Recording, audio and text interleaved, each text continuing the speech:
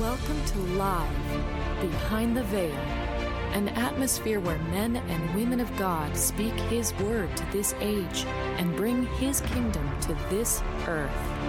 Do you have ears to hear and eyes to see what God is doing in this hour? Let us join our host and the family's conversation as the Holy Spirit is unfolding the Word behind the veil. I'm Ron, your host, and on this podcast, we'll discuss how much our words either create or destroy our ability to be overcomers in God. An overcomer goes through a time of spiritual warfare. Whether it's physical warfare or spiritual warfare, it deals with that. Whatever you overcome has to stay conquered. Right. What's the next step after you've overcome it? If you've conquered something, you are now responsible for it. Isn't the next step to get rid of or eliminate what you overcome? And that's an important part because the overcomer is set free to create. Yes. The wrestling match between Jacob and the angel. And I went back and I looked up the Hebrew on that. The outcome was Jacob contended with the Lord. He contended. Jacob became Israel. He was an overcomer. What did he overcome? He overcome being Jacob by contending with the Lord, and the reward was he became Israel. Hey, Dale, so I'm going to break in here if I can, because that last point you made, I think, is a very, very big point, and that is God created his nature, a nature change, and he became an overcomer. God creates within you the ability to overcome something. Christ was an overcomer by the word he spoke. He was setting it up for us as a pattern. As overcomers, how do we overcome? We create. What did Christ do on the cross? He triumphed over sin and death. He overcame it. Right. Look what we got out of his being an overcomer. He goes to the cross, controls his own death. He goes into the abyss. The Father raises him up. He has overcome it.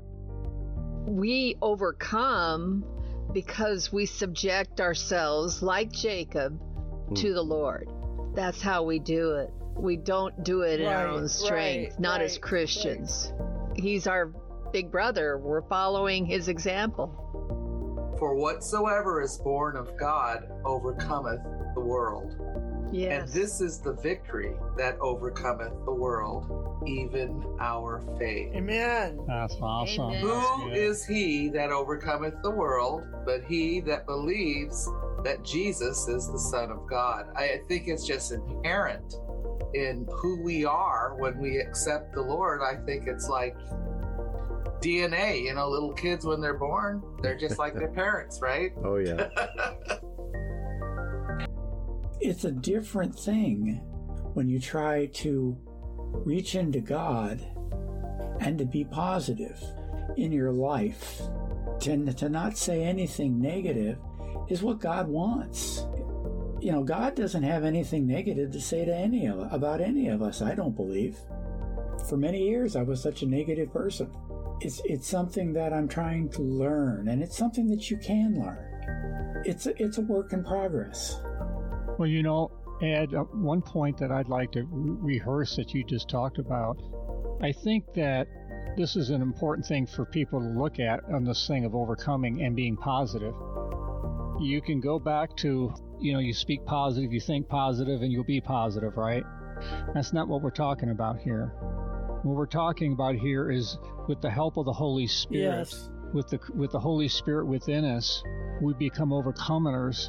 Yes, there's an initiative on our part to be positive, but just like Debbie said, God will put you in places that you're not so positive, and you will voice negative things. But the whole point of it is it's a transformation of nature. Yes, exactly.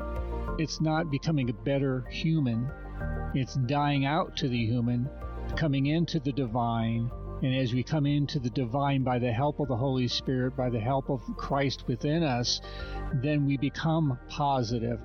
Do we fail? Yes, we do. We obviously do, but less and less. I think there's a principle that we're talking about here, where there could be things that you're feeling, for example, and it could be a negative thing, and you could just hold that and not voice it. The minute you give voice to something, you're creating it. So what we want to try and do is, what is that scripture about ruling your spirit? Yep. Well, you want to rule your own spirit and your own heart. You want to control, you want to create something around yourself where you're in the presence of the Lord and you're walking with Him. And there's things that happen in life, and yes, you're human. Yes, you're going to have negative feelings. You're going to have positive feelings. But what you speak in your life can affect things either in a positive direction Absolutely. or a negative direction. If you're feeling negative and you're feeling down, don't give voice to it. Just hold it. Don't speak it. And I think that will pass. Or speak something positive that counters that thought. It's like you're taking capturing the thoughts, right? Yes. Bringing every thought captive to the Lordship of Jesus Christ. What we're talking about is how to apply overcoming. Yes. After I've conquered certain things, how do I express? How do I rule? How do I carry out that overcoming? That's what we're talking about. The blood of Christ makes us capable of doing these things. We establish ourselves as overcomers. Our health, physically, spiritually, mentally, all these things are the great rewards of walking out that scripture in Revelation 12. Correct. By the blood of the Lamb, because Christ conquered everything.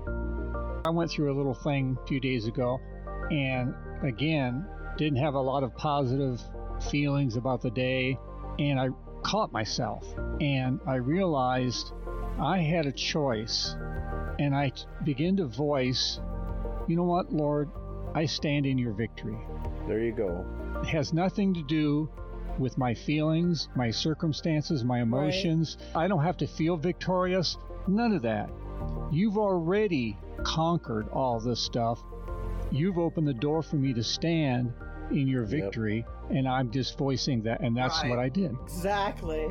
We subject ourselves to the Lordship of Jesus Christ. Perfect. And so it's not any strength in us, but it's keeping your eyes on Him that gives us the strength. And as long as our eyes are kept on Him, our strength is there, because it's not our strength. Perfect. It's His strength. And it's amazing when you start focusing on the Lord and you trust what He said, His word, and suddenly everything else, all the other circumstances, no matter what they are, they sort of dim. Yeah.